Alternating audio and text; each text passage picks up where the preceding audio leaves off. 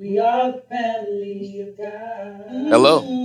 Thank you for listening to the Avenue GCLC podcast. My name is Christopher Stevens, and I'm the minister at the Avenue G Church of Christ, where we are people of more. We hope that you enjoy and have enjoyed listening to this podcast, where you can find sermons, congregational singing, and talk shows with myself and youth minister Joshua Williams. We pray that the content is a blessing to you, and we hope that everyone listening can join us in person for worship and Bible class. We are located at 601 West Avenue G, Temple, Texas, 76504. And don't forget to visit us online at avegcoc.org. From the people of Moore to you, thank you and God bless.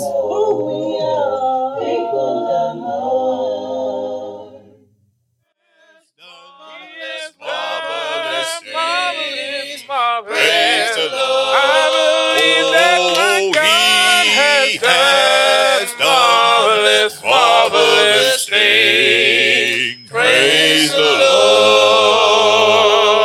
Please be seated. Has God done marvelous things in your life?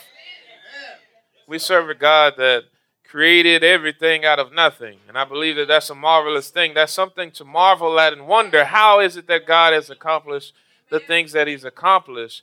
Man still doesn't have an answer some millions of years later of how God has created everything from nothing. We marvel at our God as he creates something from nothing, how he took the nothingness and created a world, how he took dirt and created humankind, how he took your life as a sinner and created a saint, a holy one, a called out person from God. And I think that that's something to be thankful for, and I think that that's something to marvel at, and I think that that's something that is wonderful. And he continues to create something out of nothing in all of our lives, and that's something to be thankful for. On this morning, we start our sermon series on biblical leadership. I told you that I was throwing soft throws to you during the summertime. We had some good times during the summertime, but every now and then it's called for us as a church. Every now and then it's called for us as a church. Sometimes we get beside ourselves, and sometimes we don't want to grow, and sometimes we are disobedient to the Father, and sometimes God has to come and spank us on our hind parts. And on this morning, God is going to spank this entire congregation on its hind parts because we're still lacking in some areas. But thank God that he can do a lot with a little, and he's done so at this congregation thus far. Amen. This morning, the title of the lesson is He Smells Like Sheep. He smells like sheep. This morning would be a good time for you to take notes, as it is incumbent upon you as members of the church to make sure that you know what leadership should look like. Amen. It is not normal for a congregation to not have biblical leadership. Amen. That's not what God intended. How many of us got the article this morning, read it this morning? Yeah? Check out that article. I encourage everyone to check out that article. If you have a bulletin, if you take a look at the article in the bulletin, it tells you how to read the whole thing. It's an article that is something of motivation for all of us, I would think so. I think it was a pretty good read. I had somebody tell me it was too long. I ain't going to say who.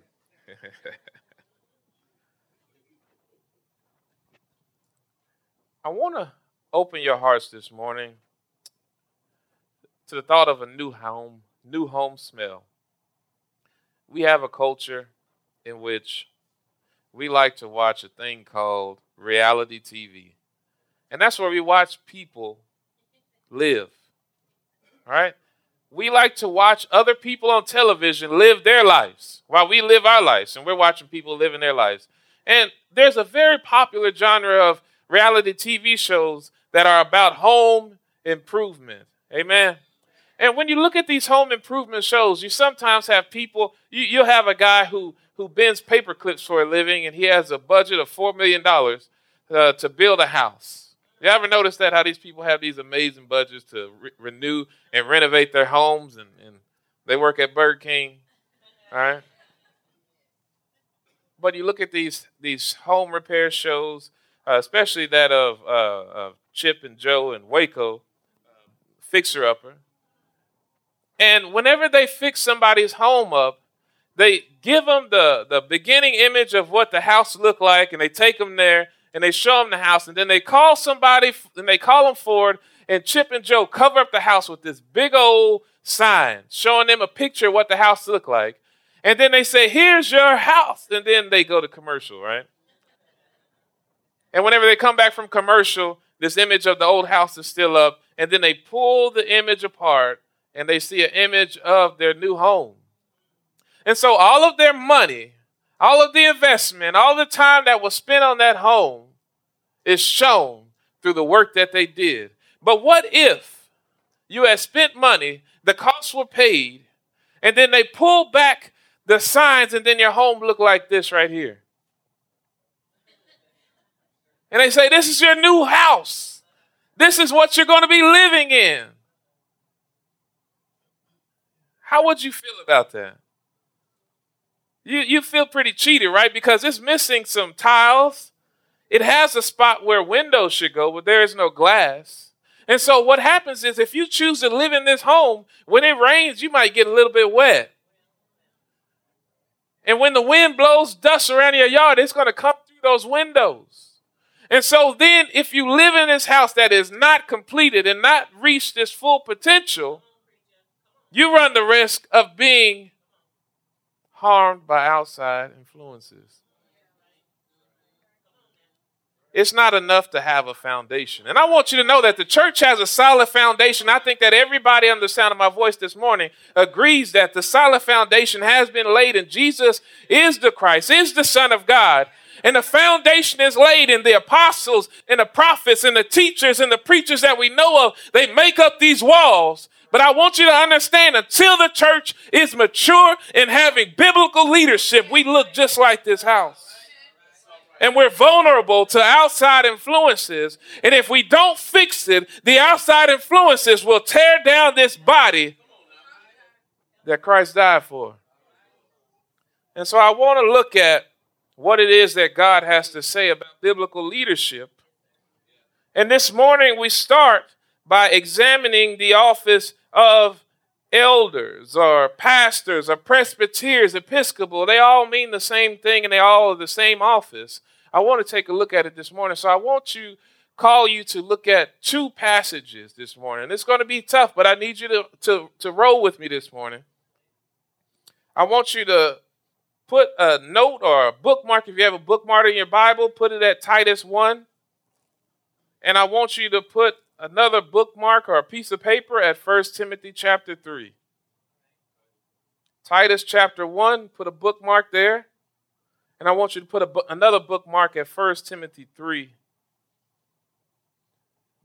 And what I want you to do, I want you to make sure that you're taking great notes. I want you to make sure that you come back on this evening to your respective home groups, because it's going to continue. I wasn't able to fit everything that I wanted to into this lesson.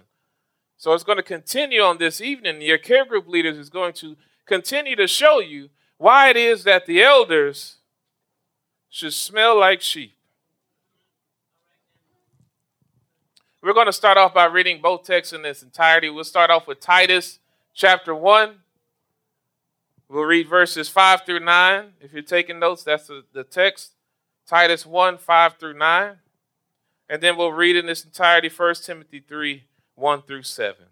And the Bible reads in Titus chapter 1, verse 5, "For this reason I left you in Crete, that you should set in order the things that are lacking, and appoint elders in every city as I commanded you. If a man is blameless, the husband of one wife, having faithful children, not accused of dissipation or insubordination.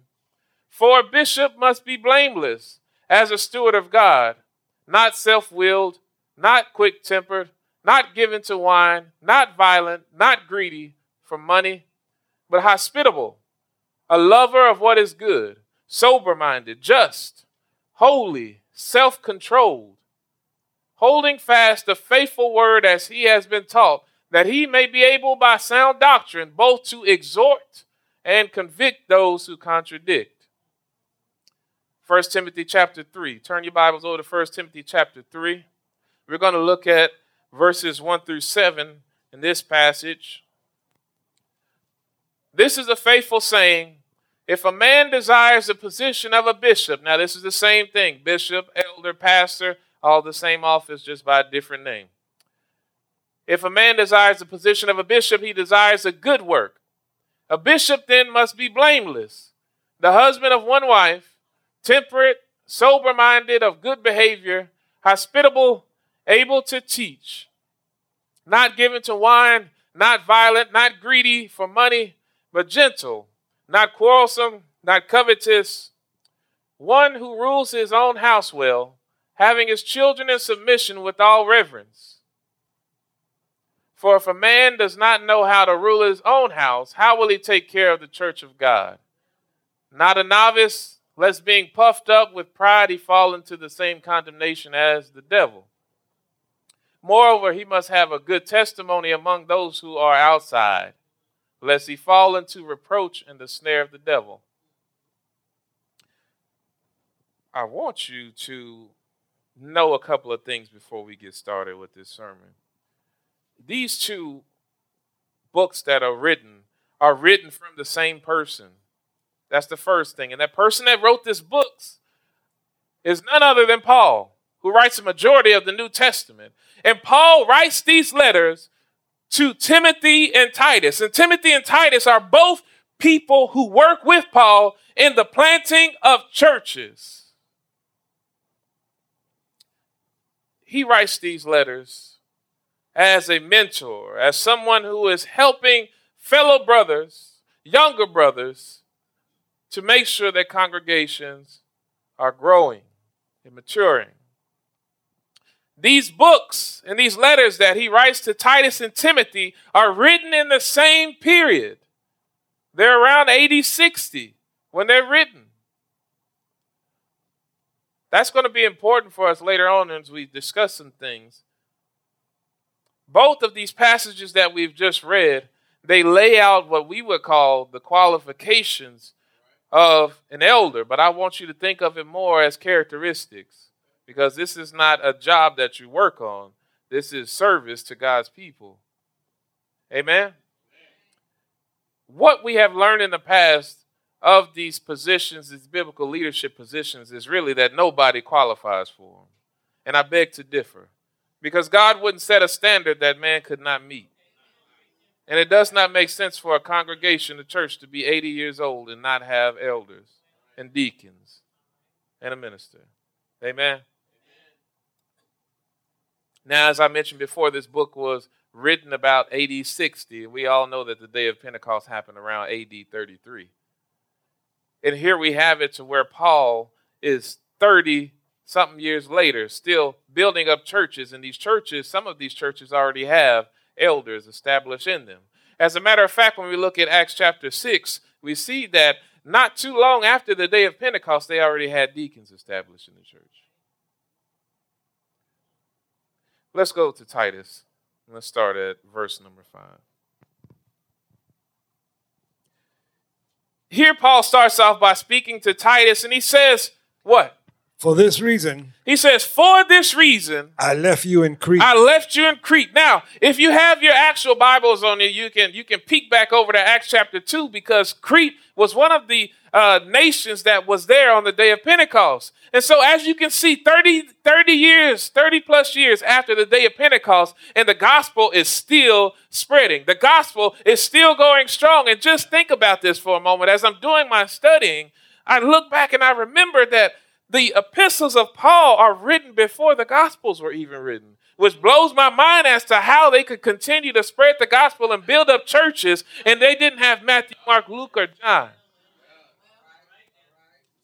And so that's even more so incumbent upon us to say, even though I might not know book, chapter, and verse, these people built churches around the known world without the gospel just by sharing their experiences and when they came into contact with Christ. So what's our excuse, church? These things, these writings and their influence lasted for thousands of years, and they weren't quoting book, chapter, and verse. They were just living righteously and talking about how they came into contact with Jesus Christ. That's not a part of the lesson, though. He says, for this reason, I left you in Crete. And he says that you should set In order. In order. The Now, thing- I want you to understand, when you look at this, and he says to set in order, this word that he uses in the original language is a medical term. When somebody breaks their arm and you set their arm in place, you're fixing something that is not straight, something that is crooked. And Paul says, I know that there are Christians established here. I know that you are there preaching the word to these Christians. And I know that you meet on the Lord's Day and you have communion and you study God's word. But there is something that still needs to be set in place. You're not yet complete, church. And Paul says, Titus, I need for you to set things in order in Crete. The things that are lacking. He says there is something that is lacking in Crete and something more that you must do before you become a mature church. Right now, your roof is missing and you don't have a window. And Titus says to him, there are things that are lacking. He says, I want you to do something. What does he say? And appoint elders. He speaks to the minister at this church. He said, I want you to appoint elders. In every synod. Paul's right there. I want you to appoint elders, Paul says. I need you to appoint elders. And he speaks these words to Titus, and he says, I need you to appoint them not one over a whole region, but he says what? In every church, as I commanded you. In every what? City. Okay. He says, I need for you to appoint elders in every city. There were home churches at this point in time, and people were meeting in homes to worship God. And he said, at each one of these places, I need for there to be elders. This is a command, not a suggestion. Paul is inspired by who? God. I need for some Christians to wake up on this morning. Paul is inspired by who?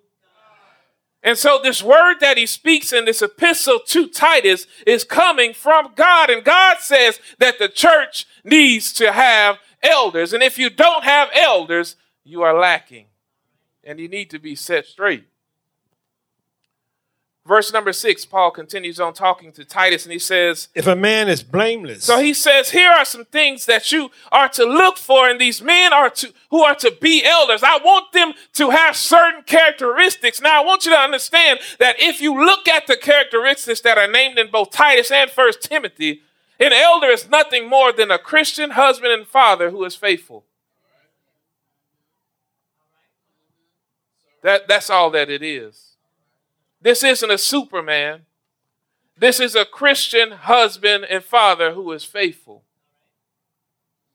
And the question that we have to ask ourselves as men, if we are Christian husband fathers, why not? Why not me? Why not me? And yes, 1 Timothy does mention a man must have a desire. But if you have a desire and you want to be involved with business meetings and you want to be involved with making decisions at the church and you want to be involved with which way the church is going, but you don't want the responsibility of being an elder, why not?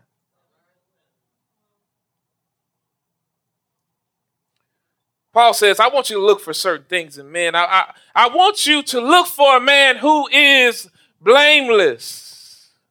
He says, I want you to look for a man who is blameless. Now, this isn't to say that this man is perfect, but what this word means is that it pertains to one who cannot be accused of anything wrong presently. Now, some of us would like to say, I look at this man and I remember he used to be a pimp on 15th Street. 10 years ago, but 10 years ago ain't today.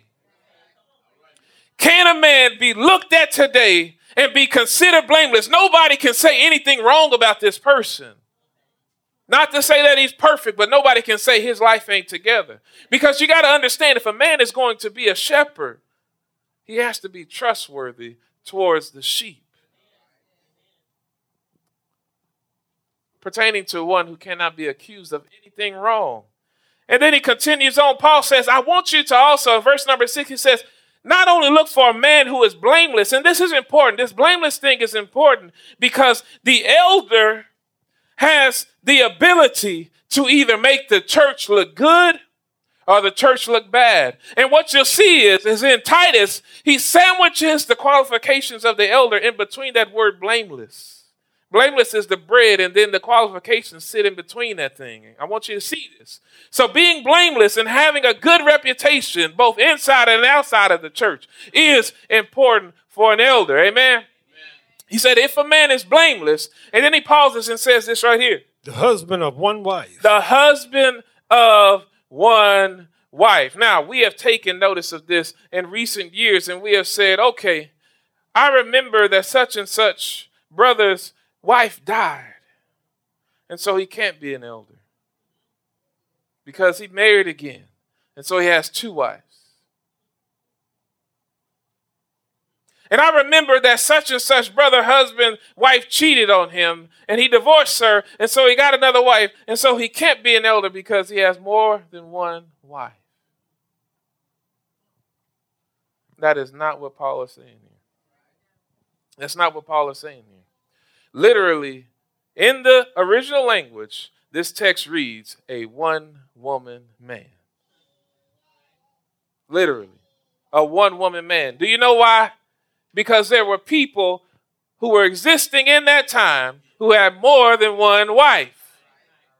Both Titus and Timothy were both Gentiles, and so as they existed in their society, it wasn't nothing for a man to have a wife on one arm and a wife on another arm, and maybe a side chick, or what they call concubines, behind him. That was a side chick of those days.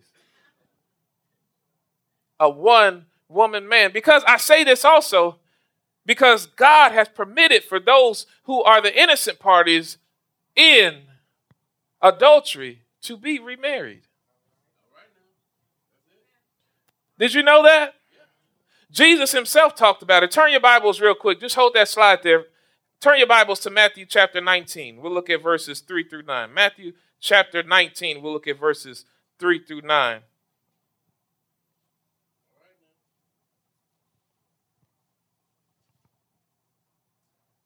Whoever brother gets there first, go ahead and read that.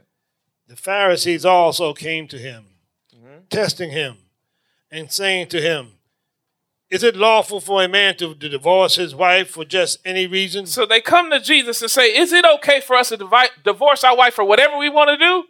And Jesus responds and says what? Read through 9 real quick. And he answered and said to them, have you not read that he who made them at the beginning made them male and female? And said, for this reason a man shall leave his father and mother and be joined to his wife. And the two shall become one flesh. So then they are no longer two, but one flesh. Therefore, what God has joined together, let not man separate. Now Jesus says, for what God has put together, let nobody separate. And he's talking about the institute of marriage in this context. Then he says what? Keep reading. Why then did Moses command to give a certificate of divorce and to put her away? Keep reading. He said to them, Moses, because of the hardness of your hearts, permitted you to divorce your wives. But from the beginning, he says, but from the beginning, it was not so. It was not so. Keep reading. And I say to you, whoever divorces his wife, except for sexual immorality, and that is adultery. Sexual immorality is adultery. If you divorce your wife or your husband for any other reason but for adultery, and marries another, commits adultery. Then you also, when you leave that person, you commit adultery too. And well, she couldn't keep up with my work schedule, so I had to cut her loose. He couldn't keep his belly outside his pants, so I cut him loose. That's not proper grounds for divorce, right? And if you do that and you go on to somebody else, then you commit adultery with somebody else, right? Let's also turn our Bibles to 1 Corinthians 7:39. Now, Jesus says that this is the only reason that you are able to be divorced in this situation. Then over in 1 Corinthians chapter 7, when we look at Paul talking about someone having a spouse who has passed away, which also we know that also qualifies if someone is the innocent party in divorce, they no longer are bound to that covenant. Paul says this about the person who is single and innocent. A wife is bound by law as long as her husband lives. A wife is bound by law as long as her husband lives. But if her husband dies, she is at liberty to be married to whom she wishes. He said, you are at liberty. You are free to marry whoever you want to marry, but it doesn't end there. He says, only in the Lord. But they must be only in the Lord. They have to be Christians. If you choose to remarry after you've been married, and you have a biblically sound reason for divorce, you must remarry someone who is a Christian. Now, bring it back to this text. Why would God say that it's okay for you to be remarried and then disqualify you from being a leader in the church at the same time? Remarriage, according to the will of God in biblical context, being remarried does not make you a polygamist. And that's the way that this verse has been treated in the past. And men who have been qualified to be leaders have been told for too long that they can't serve in leadership because they were remarried, and that is not God's truth. You are not a polygamist if you are remarried. If the covenant is resolved according to the will of God, that is not a second marriage. Amen. You can come talk to me after if you disagree. We continue on with verse number 6. It says that this man must be blameless, the husband of one wife, having faithful children. And then this verse says, having faithful children. Now, I want you to look at this because this is another thing where we get confused at. And we look at this verse for elders, and it says having faithful children. And some of our Bibles even read having children who are Christians. And this is not what it's talking about. Now, I want to show you. Turn your Bibles to 1 Timothy. The text where I told you to put your bookmark at. Turn your Bible over there. 1 Timothy 3.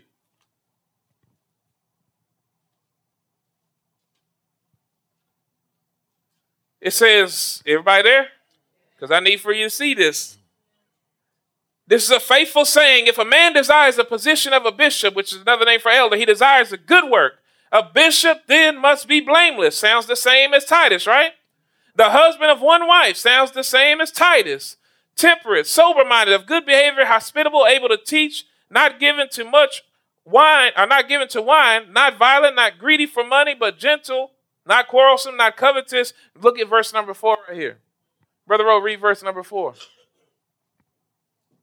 Verse number 4. 1. Oh, right there. Go ahead. Not given to wine, not violent, not greedy for money, but gentle, not quarrelsome, not covetous. One who rules his own house well, having his children in submission. It says one who rules his house well, having his children in submission with all reverence. Go on to the next verse right there.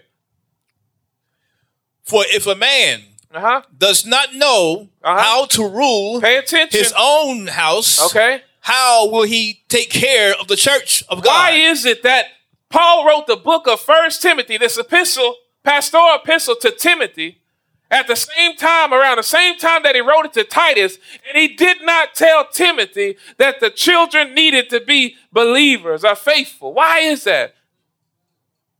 Why would he give him better standards with Titus in Crete than he would to Timothy?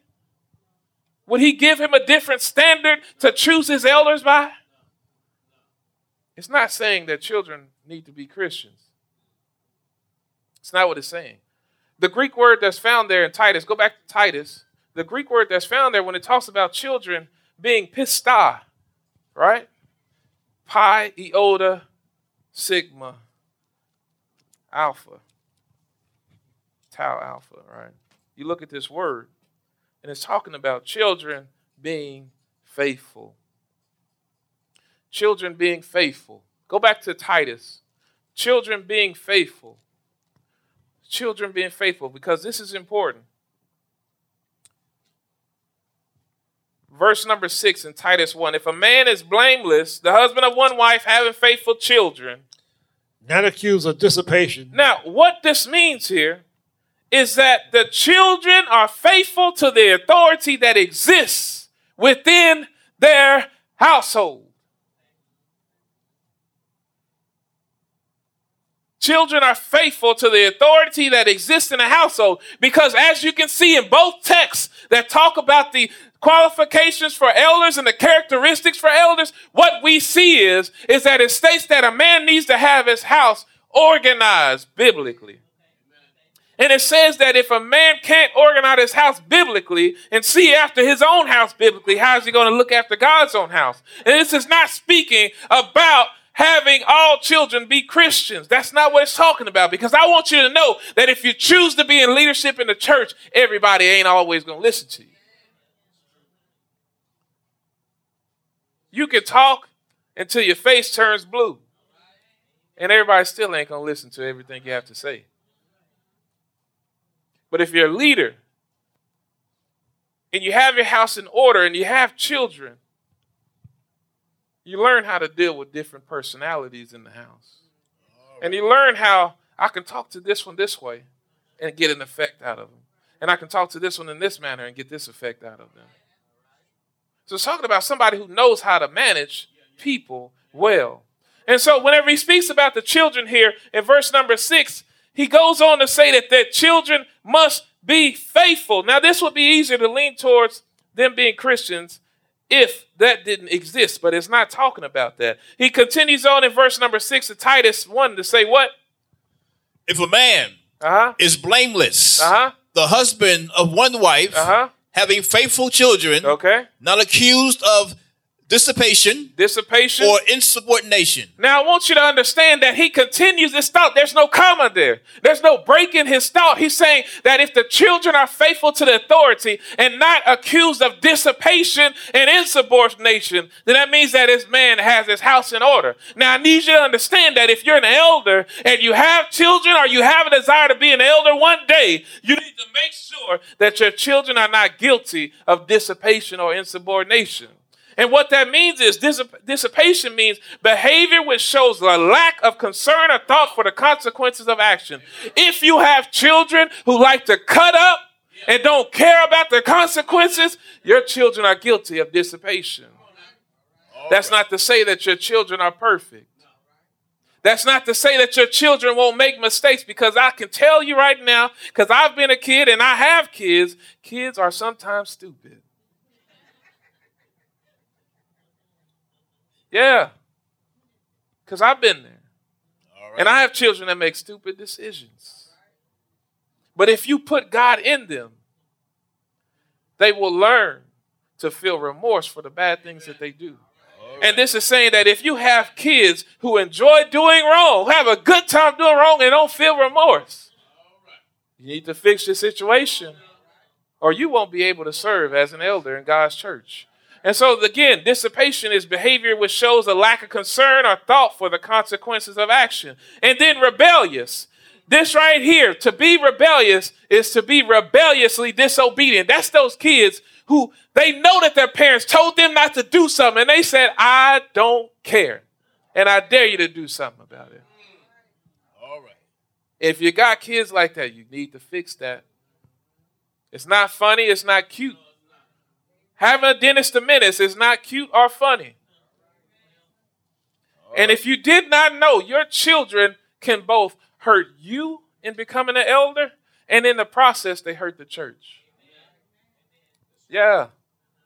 Your children can hurt you becoming an elder, and it can hurt the church, because the church needs elders. And if you don't do your responsibility by setting your children straight and your children in order, then the church suffers, and you're going to suffer too.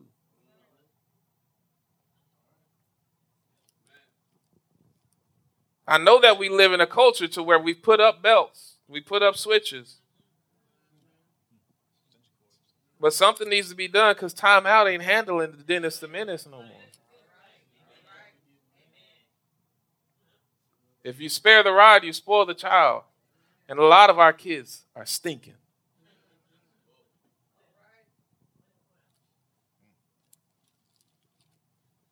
We need to understand also, if we exist in homes to where daddy says one thing and mama says the other, that causes your children to become this way. Well, I know that I can't do this because daddy said no, but mama said something different. And mama yells at daddy, and it makes him less of a man, which leads to a whole lot of other things. Because there's been studies done that whenever little boys see their mother figures as being the dominant role in the house, they value that as something to live towards. And then the little boys go from this to this. And they look at that. I'm being serious. There's studies that have been done where they see this. This is the dominant role. This is how I need to be.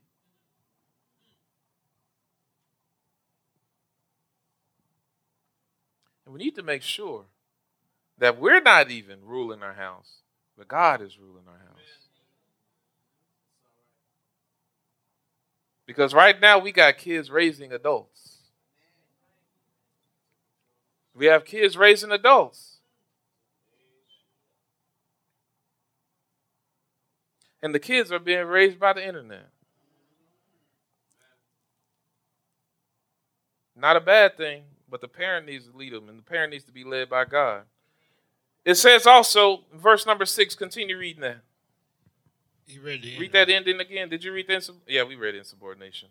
So we look at this and we go on to verse number 7. It says also, for a bishop must be blameless as a steward of God. Now, he chooses to use a different word in describing the office of an elder. He says a bishop, which points to somebody being a servant and a leader. Take that note.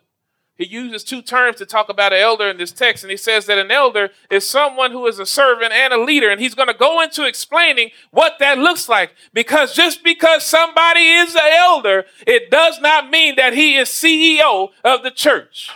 And we have that exists in a lot of churches to where we have people that are ordained as elders just because their finances look good and just because they know how to take care of the church's money. And that is not a characteristic or a qualification for being an elder in God's church. There is no language in either one of these texts that say that an elder is an authority figure over the whole church. And Paul intentionally uses a word to say that the elder is a leader and a servant. That's what this word means. I hope y'all wrote that down so y'all can remember. For a bishop, he says, must be blameless. There goes that other end of that sandwich. He says, as a what? Steward of God. As a steward of God. Now, I need you to understand what a steward is. A steward is somebody that takes care of something that ain't his. And so that means this is not the church of the elders. This is the church of Christ. And elders don't own the church. But they are shepherding over God's flock. It says that a shepherd of God must be a steward. He must handle things responsibly. A steward is given something that doesn't belong to them and given the responsibility of taking care of it. And that's why a lot of brothers don't want to be leadership, because they don't want the responsibility of taking care of something that don't belong to them.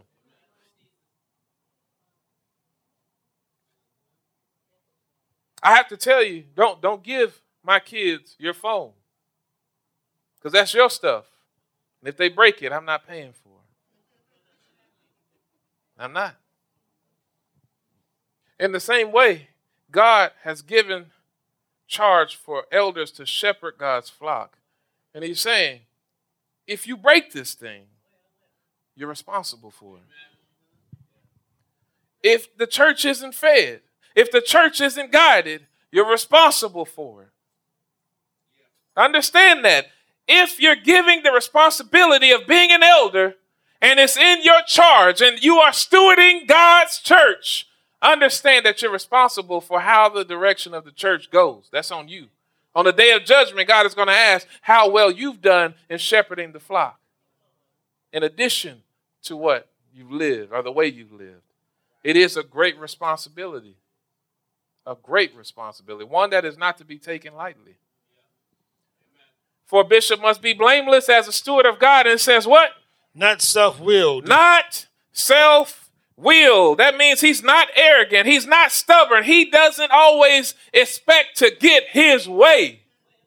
An elder is somebody who can live peaceably with other people. And that is something that needs to exist in a man before he is an elder. Because if you put somebody in there who insists on getting his own way all the time, he is not going to be a servant or a leader. He's going to be a dictator. Do this my way or else. It also goes on to say that he's not self-willed, but it also says that he's not quick-tempered. Not quick-tempered. An elder or a man who is not quick-tempered is one who isn't going to have the characteristics. Y'all see those folks. It's not us. It's the other people. When we drive on the highways and they get that road rage and they're about to punch through the glass to get to you, elders don't act like that. Elders don't act like that.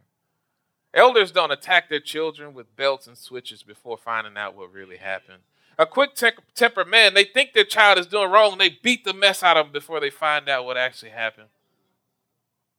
Not quick-tempered. Not quick-tempered at all. A temper is a precious thing, and you need to hold on to it and not lose it. Did y'all catch that? And then it says, not given to wine. Not given to wine. And what this means is he's not addicted to alcohol. You can't have a man be addicted to alcohol, and I want to put this out to you because they didn't have crack, they didn't have opioids in this time. And I don't want you to think that, okay, just because I don't drink wine and I get high off of my prescription medicine, I can be an elder. No, you need to be in your right state of mind in order to shepherd God's people.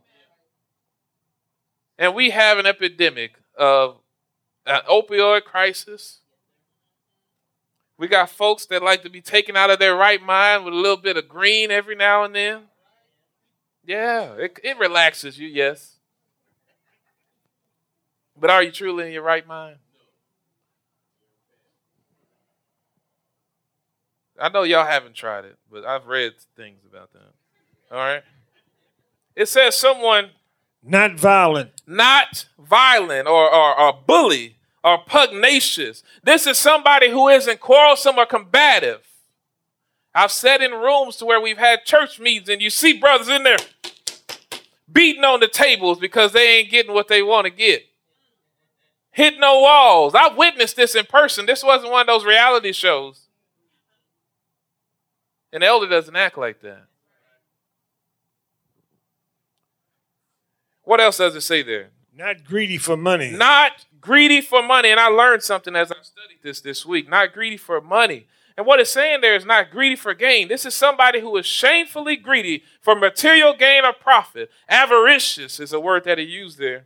And what that means is to be excessively acquisitive, especially in seeking to hoard riches. This person doesn't care about nothing but getting stuff.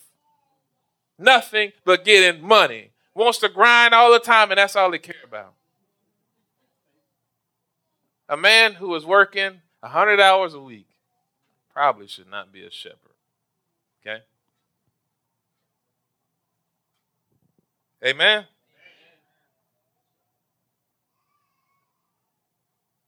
Verse number 8. Not given to wine, not violent, not greedy for money, but hospitable. Hospitable. He says that a man who wants to be an elder must be hospitable. Now, I want you to understand, when I read this word, I was like, I never saw that before. What this word looks like in the original language, he is a lover of strangers. Stranger lover. He doesn't know a stranger. He doesn't know a stranger. When he meets people, he can show the same love that he shows for his wife to that stranger. That's what it's talking about there. It doesn't mean that, oh, I invite you to my home, so I'm hospitable. No. And some of y'all ain't seen the inside of most people's houses. And brothers, you need to start. That is part of it. I don't want them coming in my house, dirtying up my rug.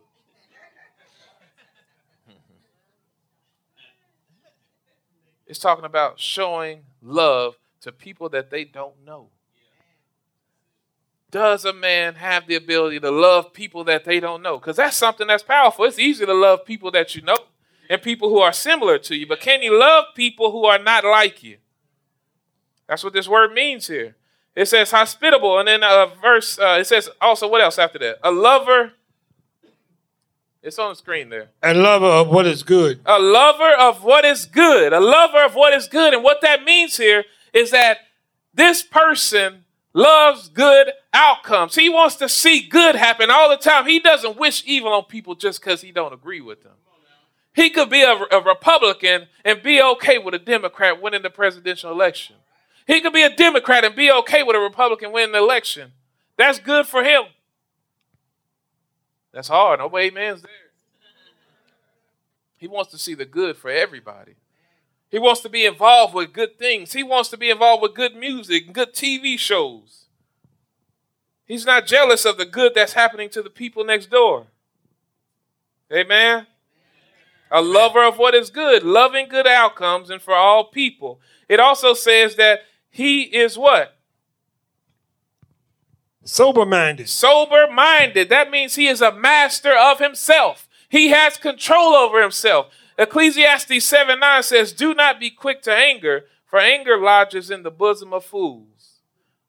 Somebody who can't control their anger is foolish. An elder needs to be a master of himself. It says also that he needs to be what? Just. Just. He needs to be fair. Understand that. He needs to be fair. He can't be involved with favoritism. Amen?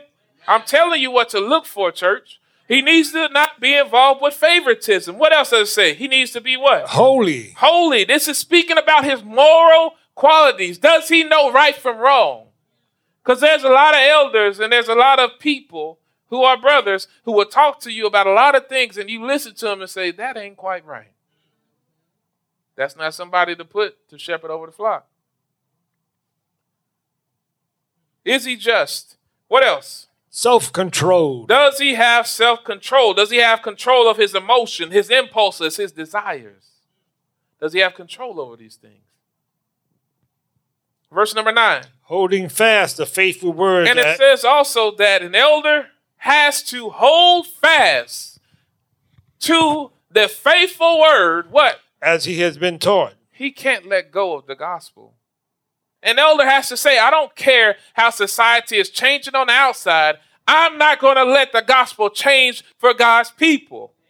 I heard a story just yesterday. A lady was having a conversation with me about why she left her church. And I won't say the church's name. But she said she's in the church and they were talking to the children, the youth of the church. And they told these youth, they said, I know that some parts of the Bible bother you. And I know that there are some things that you don't agree with in the Bible. There's some things that aren't taken to be exactly from God. And they said, I want you to just hold on to the parts that you like and live by those things. It's a true story. Hold on to those things that you like and everything else, don't worry about it. And the mother went to the youth pastor after, the youth leader after, and she said, what you taught was dangerous. And she says that he told her, we're doing this because a lot of the millennials and the young people are leaving the church, and it helps us to keep them here by ignoring certain parts of the Bible. True story. Men who want to be elders have to hold on to God's word, even when it may hurt somebody's feelings. Even when it may make somebody who is your friend angry, God's word is God's word, and we can't let go. I'm not picking. I'm just saying we got to hold on to it. An elder has to be somebody that says, okay, I don't care what people say about me. I don't care what my wife told me not to say about the passage this morning. I got to tell it like it is. I have to tell the truth. I have to hold on to this because if I don't, there's an open window where the church could be harmed. And I'm responsible for that. It says that he has to hold on to this thing. Why? That he may be able by sound doctrine. It says that you have to hold on to God's word so that you may be able by sound doctrine. And this word means by healthy doctrine, doctrine that helps the church grow. What? Both to exhort and convict those who contradict. It says the elder has to hold on to the word of God so that he can exhort and convict. And this word exhort here means to cause someone to be encouraged or consoled either by verbal or nonverbal means. If someone is an elder, listen, you have the responsibility to speak up when you see the church doing wrong. And not to where you're putting somebody down, but say, I need to come and encourage you because obviously something's going wrong in your life. It's not a position to where you're always beating people over the head with the Bible, but you're trying to find a way to build somebody up so they can grow and so that the church can grow. That's why we hold on to God's word. But it says also that sometimes we have to, as elders, right? Elders, you have to convict. And what that word means is to admonish. Admonish to the state that something has been done wrong. Understand that the job of an elder sometimes requires you to tell somebody while they're in the wrong that they are wrong. And I want you to understand, church, that if that is the case, that means that the church has to be willing to listen. You can't tell me what to do. You ain't paying my bills. Ain't that how we talk sometimes? You don't know what I've been through. We got a lot of those excuses. But if we are to have leadership, we need to have good fellowship. Amen. An elder must exhort and convict. And as I look at this text, there's some differences between the qualifications, but one that's mentioned in 1 Timothy chapter 3, verse number 1, stands out to me above all else. 1 Timothy chapter 3, verse number 1. What does it say there? This is a faithful saying. This is a faithful saying. If a man desires the position of a bishop. If a man desires the position of a bishop. Now, I want you to know, I need you to understand this, because I didn't mention this earlier, but this man in the original language is not an ambiguous statement. There are no women elders. This man here means man. Okay? That's what that means. But it says here, if a man desires, a man must have a desire, a longing, a wanting to serve God's church in order to be an elder. Have to have a desire if he wants to serve in that position. And the Bible says that it's a good work. But the question that we got to ask ourselves is, do we have a desire? Do we have a desire? Or do we just want to continue to play church? Do we want to just continue to play church? Does the church have a desire for leadership? Or do we just want to be a congregation that is halfway done? Yeah. Do we have a desire to be elders? Do we have a desire for elders? There were a lot of people who came and left because they had more of a desire for a building than they did for leadership or than they did for a preacher. This building, preachers, whatever, that's not the main desire. We ought to be seeking to be a mature church. That ought to be our goal, because if we are mature in this church, then we can do more for the world outside of here. And if you fit these characteristics, you got to ask yourself, why don't I have the desire? And it's not for everybody. But if you are able to do the things that are described by Paul here, why not? You see, what happens is that we have a huge desire to want to run, and do things, but we don't want to be responsible. That's the truth of the matter. I want to be able to have a voice, but if things go wrong, I don't want to be seen. It's too much pressure. That's the truth of the matter, and we got to stop that. And church, we got to stop thinking that men have to be perfect, because they ain't going to be perfect. And their wives ain't going to be perfect. And their children ain't going to be perfect. And I know that's a lot of ain'ts, but it is what it is. It's not perfection that God is looking for. He's looking for servant leaders who are faithful. An elder smells like sheep. An elder is someone who meets these characteristics and then he gets to work with serving and leading God's people, along with other biblical leaders, deacons, and ministers of the gospel. It's teamwork. It's not the legislative branch and executive. No, it's teamwork. Different offices, same goal. Amen? I want us to understand that we serve a God who is the good shepherd. As we read in Psalm 23 this morning, God will lead us to places to where we can actually flourish, to where we will find peace, to where we will drink of waters that will cause us to never thirst again. He sent Jesus down here as the good shepherd, and Jesus said, if you follow me, there's an eternity with me and my Father waiting for you. But there are some things that we must do in following Jesus. The first thing that we must do is we must hear the word of God. The word of God is this, the gospel, the death, burial, and resurrection, the fact that Jesus came from the majesty of heaven and died for our sins, feeling everything that we feel. Do you believe that message? Do you believe that Jesus Christ is the Son of God? Are you willing to repent of your sins and say, I don't want to live like I've been living. I want to change my mind about how I'm living so that I can change my actions? Are you willing to say that Jesus Christ is the Son of God, openly, publicly confess that Jesus Christ is the Son of God, not being ashamed to tell those that you work with and those that you go to school with that you believe that Jesus Christ is the Son of God? Are you willing to be baptized for the remission of your sins? This baptism washes away all sins. This baptism is the only way for a man to serve as a leader in God's church. You have to be a Christian. You cannot be a novice, as mentioned in the text of 1 Timothy. You can't be a new convert because it may puff up your head too much.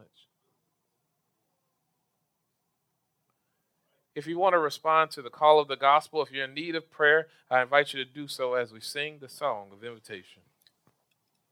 My God is awesome. He can move mountains, keep me in the valley, and hide me from the rain. If you need prayers, come forward. My God is awesome. If you need to be baptized on this morning, just come forward.